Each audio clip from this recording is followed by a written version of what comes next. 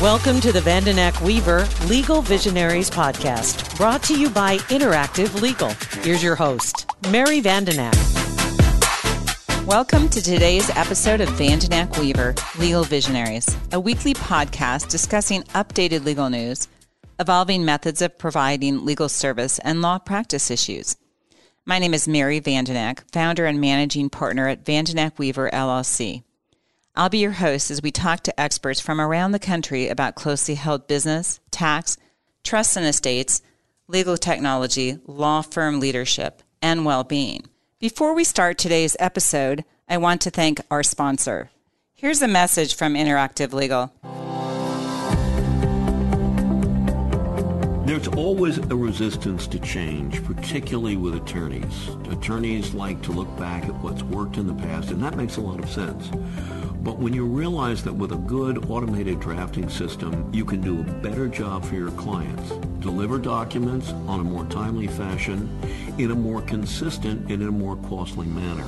If you're not a subscriber to Interactive Legal, I urge you to go to interactivelegal.com and click on Request a Demo, and you'll be contacted about having a demonstration of Interactive Legal for you, which can be done right over the internet. Don't have to leave your office. No salesperson will call. We can arrange it at a time inconvenient for you. So please go to interactivelegal.com and click on Request a Demo. Today's episode is on future-proofing your law practice. My guest is Reed Trouts, Senior Director of the Practice and Professionalism Center at the American Immigration Lawyers Association. He also co-authors the Future-Proofing column in the ABA Law Practice magazine. So I'm going to admit that I'm going to give and take a little credit here. So I got involved in the American Bar Association many years ago, but it all started when I started my own law firm. And I went to dinner with Reed Trouts and Dan Pennington. And we had a really great conversation. And they kept a little track of me. And eventually I got this call and said, hey, we'd really like you to get involved. And the next thing I knew, I was on a plane on my way to one of their meetings serving on the magazine board. Ultimately, I became editor-in-chief a few years back. We made some changes to the magazine. And one of the things that Reed, I, and Dan Pennington are pretty passionate about are helping lawyers kind of rethink the way they practice and thinking about the future and really evolving practice methods and things like that. But so anyway, when I became editor-in-chief, then I asked Reed to, and he and Dan write our futures column, and it's a great column in the magazine, really worth reading. So can you talk to us a little bit about the magazine column, Reed?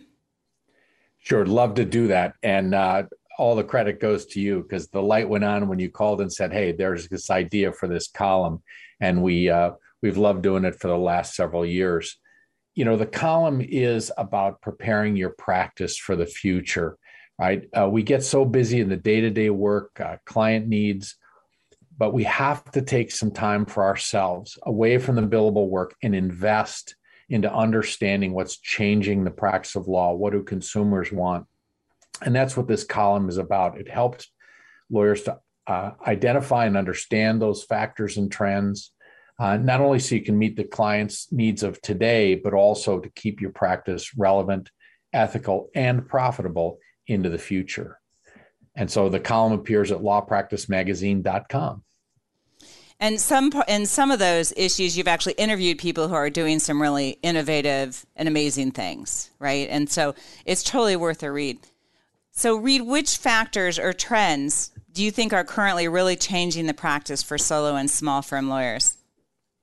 Well, there are a number of factors, but I have to say that legal technology continues to evolve.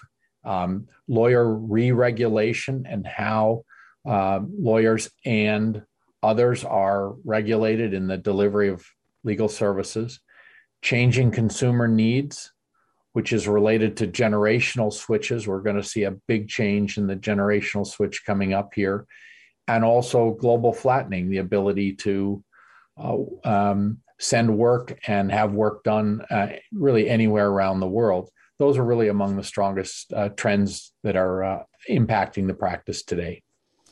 So can you talk about the lawyer re-regulation and what's going on with that? I'm familiar with like Arizona, I believe, has currently allowing not historically, right? We've only allowed licensed lawyers to own and engage in legal practice. And that's one of the changes that's happening. So what's going on with regulation generally? I think at its genesis, re-looking at how lawyers and I'll say it, non-lawyers or others are regulated is really happening because we have not seen in the past 30 or 35 years really any change for consumers in terms of lowering the cost of legal services, right? There's been numerous studies done, and they find there just isn't that access to justice that the courts and others are looking for.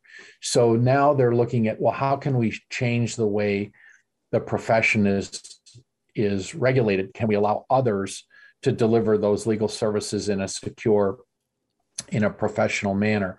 And so, as you said, we're seeing Arizona really at the forefront, has basically will allow many people to come in and provide service. And the big one as of the last week is LegalZoom.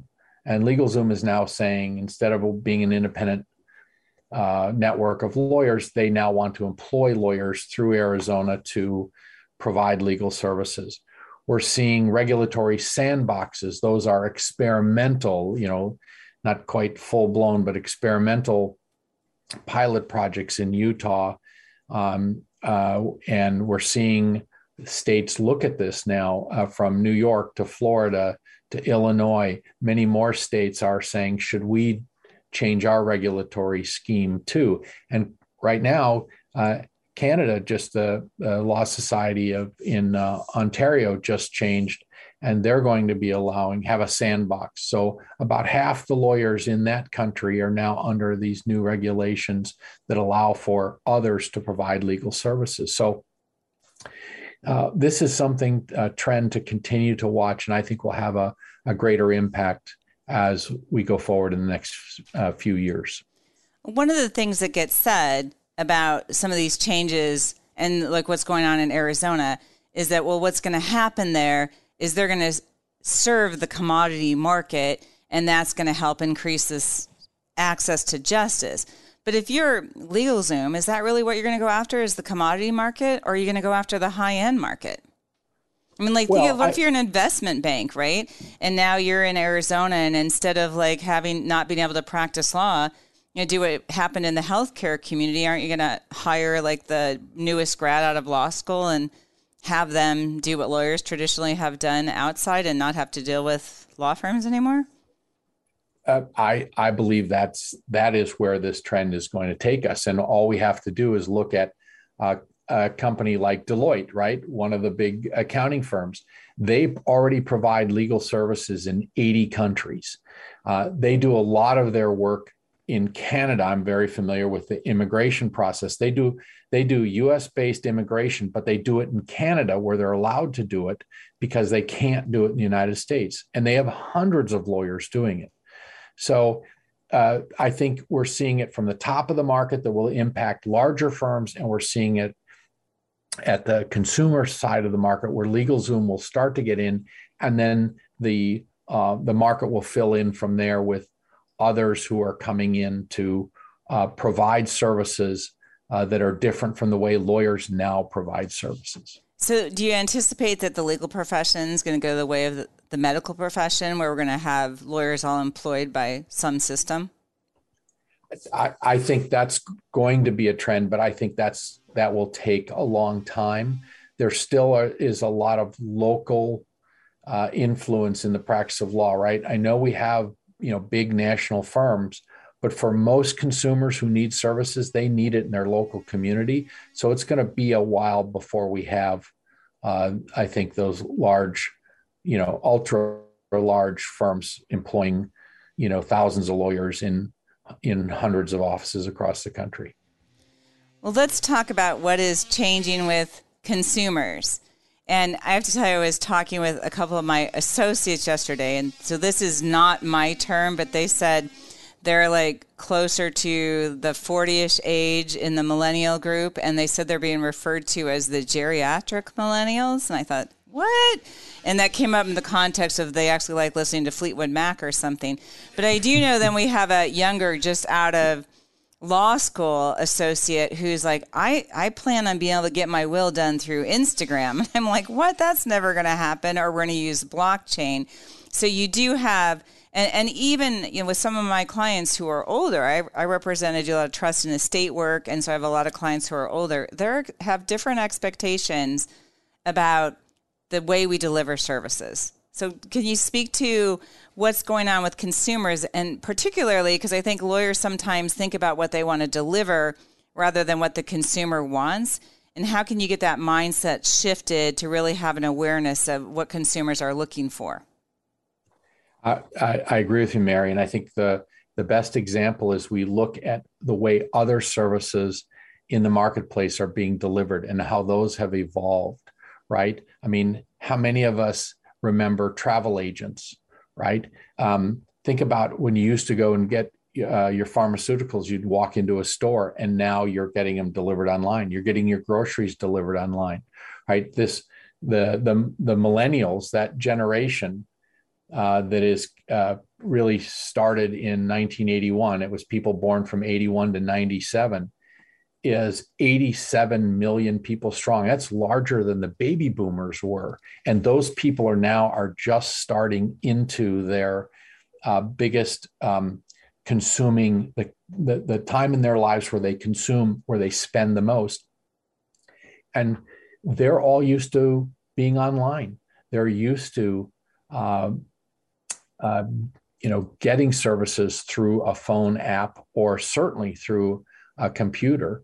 And so we've got to look at that and say, are our systems, our traditional delivery methods within the legal profession, are they there to meet those needs? And that's all about future-proofing. It's evolving your current systems and processes to meet the needs of consumers. And those consumer needs are changing. We are going to take a brief break from our episode for a word from one of our sponsors, Carson Private Client. Wealth planning focuses on liquidity management and charges you a fee based on a percentage of your assets. But entrepreneurs typically invest in their business, resulting in light liquidity. That requires a unique strategy. At Carson Private Client, we provide a proactive and holistic strategy for building and protecting your wealth. Our mission is to alleviate the stresses and the burdens of coordinating all of those financial strategies. Carson Private Client will work with your current team of advisors to customize a strategy that manages all aspects of your life and wealth, giving you back the time to focus on what matters most. Complex needs require sophisticated solutions. Reach out to our office at 402-779-8989 to schedule your consultation. Investment advisory services offered through CWM LLC, an SEC-registered investment advisor. Okay, let's continue our episode. So can you talk about the changes in technology in the legal profession and what you think has the legal industry kept up with technology? Is that something we really need to look at? So to some degree, the technology we've kept up as a profession. Yes, we've been behind other places, but other areas of business and areas of commerce. But I think more and more we've adapted and adopted the technology. We don't have the best technology, which is why the current investment, the venture capital investment in legal technology really is going to be helpful, because I think that's going to help us get better products. But at the end of the day, the technology we've been adopting really helps us deliver services. And I think what we need is more client-facing technologies that help the client gain access to information. And so that while they need a lawyer, they also want to use the technology to access what they need, and only to the extent that they need it, right? So if they want to download a document, they can do that. If they want to, create that themselves or fill it in themselves, fine. But if then they also want to have a lawyer review that, they can add that as a service and pay for that. And there are very few firms that are able to do that today. But frankly, I think that's where we're headed over the next 5, 10, even 20 years. This isn't going to happen overnight, but if we're early on or mid-career, it is going to impact us, and we need to make those changes starting now rather than later on say, "Whoops, I'm way behind." No one wants to spend that kind of time and money then. We need to invest it now. And I think part of it is, in law practice, and I do a lot of trust, estate, and tax work, right? There's a relational component. And I think sometimes that attorneys think that, well, the relational component requires that I deliver services this way, when there's other ways to relate and to continue those relationships. Now, I know that I'm heading next week, as we're recording this, I'm heading off to a legal technology conference. I'm personally fascinated with the artificial intelligence concept. And part of that is because so often if I'm talking to a client, I'll just use a simple example about a healthcare power of attorney, which frankly I'm actually passionate about, because I think what happens at the end of your life is a hugely big deal. But a lot of people look at that as a template. So we've looked at, okay, well, it's not really, this is about when you're dying. So let's have a serious conversation. But at the end of the day, what I explain to the client is almost always the same. There's some differences in how they view it. I have to figure out, what are their religious beliefs, if that applies, bioethics, things like that. But we're taking a look at the artificial intelligence in terms of those services, in the hopes that that'll give a little more client facing, that we could take that information out. And instead of like spending an hour with me going through that, and sometimes an hour, it does have value in the relationship, but help deliver them some pieces of the information that they can think about differently. With all these different forces at work, so the changes in technology, the changes in the industry, changes in the way consumers want services delivered, what guidance can you give lawyers in terms of their practices? So on the most practical level, I would say now is the time to start building in time in your week, in your monthly schedule. Build in time to look at these changes and to identify places in your practice that can be changed. Make it an evolution. It doesn't need to be a revolution at the very end where you realize, oh my goodness, I'm irrelevant now. So it's building in time now to pay attention to these things and to say, where can we start in our practice? And one way is to look at automating different parts of your practice. Many lawyers are moving to automating their intake systems using a number of different tools to have clients set their own appointments, to have electronic signing of their representation agreements, and all through that process. But I think one of the areas that I'm really excited about when you talk about artificial intelligence are really what I see, what are chatbots and what I'm calling paralegal chatbots. And these you can build them now. There are systems already that companies that do this, After Pattern and Joseph and a few others, that allow you to take what's in your brain and put it out into a computer system so that the computer can do this. So for a paralegal bot, you could have a whole series of questions that you ask a client on intake for a trust and estate. And those chatbots the client can either respond by inputting that, with a keyboard, or they can speak that into the computer. And so they can spend that time doing that entire process, click a button, send it back to you or your paralegal to review it. So rather than you having to spend time, 45 minutes or an hour with that interview, the computer has done it, and you only need to spend a little bit of time paralegal cleaning up the work or inputting it into your system, or maybe it automatically goes into your system. So we're seeing those tools right now happen, and it's becoming familiar with those tools. You may not adopt it today, but you're looking at your systems, you're looking at your process and saying, this is something we're going to do in 2022 or 2023. And better yet is the part where we like to have that information come in from a source and actually then connect and become answers files in our document drafting system, right? That's kind of the best case scenario. So, Reed, you have a quote from William Pollard on innovation, and I don't know if I pronounced that name correctly, so let me know if I haven't, but I'd really like you to share that and your thoughts on innovation. Sure. William Pollard was he's a lawyer, but he was CEO of ServiceMaster, which includes companies like Terminix, TruGreen, Merry Maids, a number of things like that. And we've seen those companies kind of grow in the consumer world. And he writes that the arrogance of success is to think that what you did yesterday will be sufficient for tomorrow.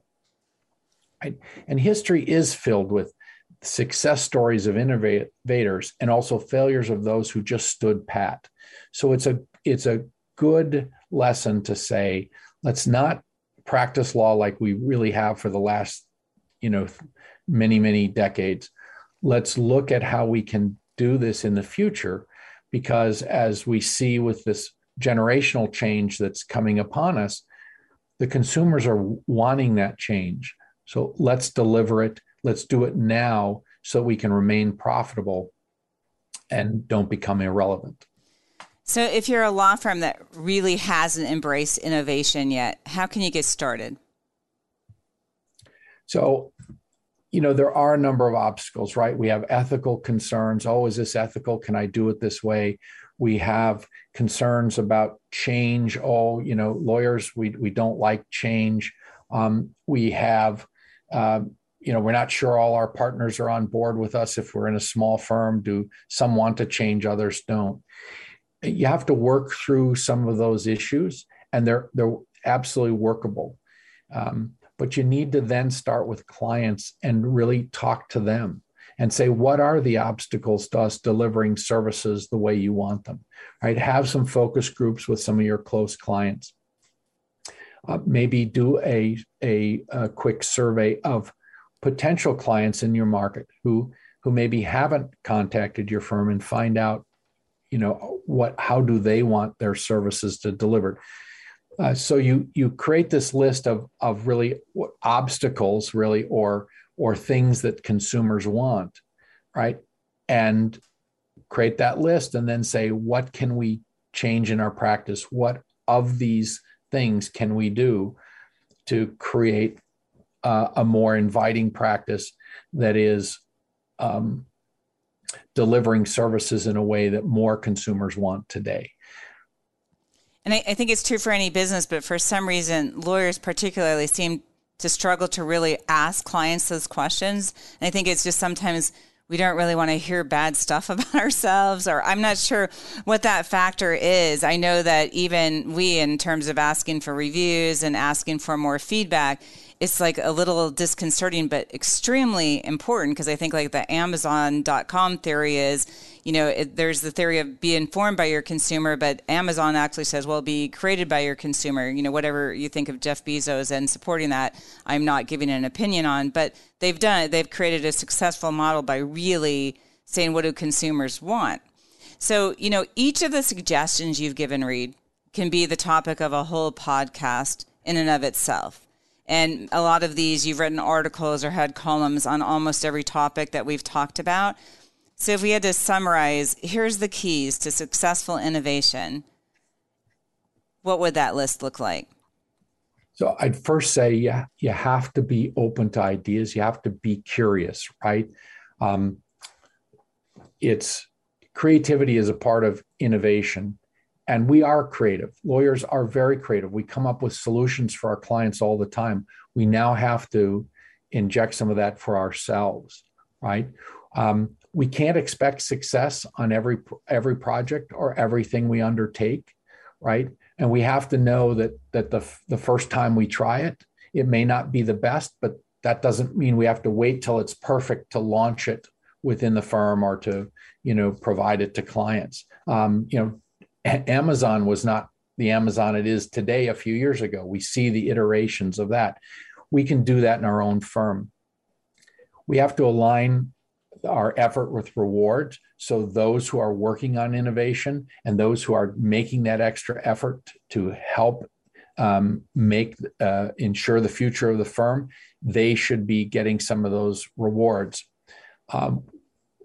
We need to learn about design thinking. I think if one thing people did right after this podcast is to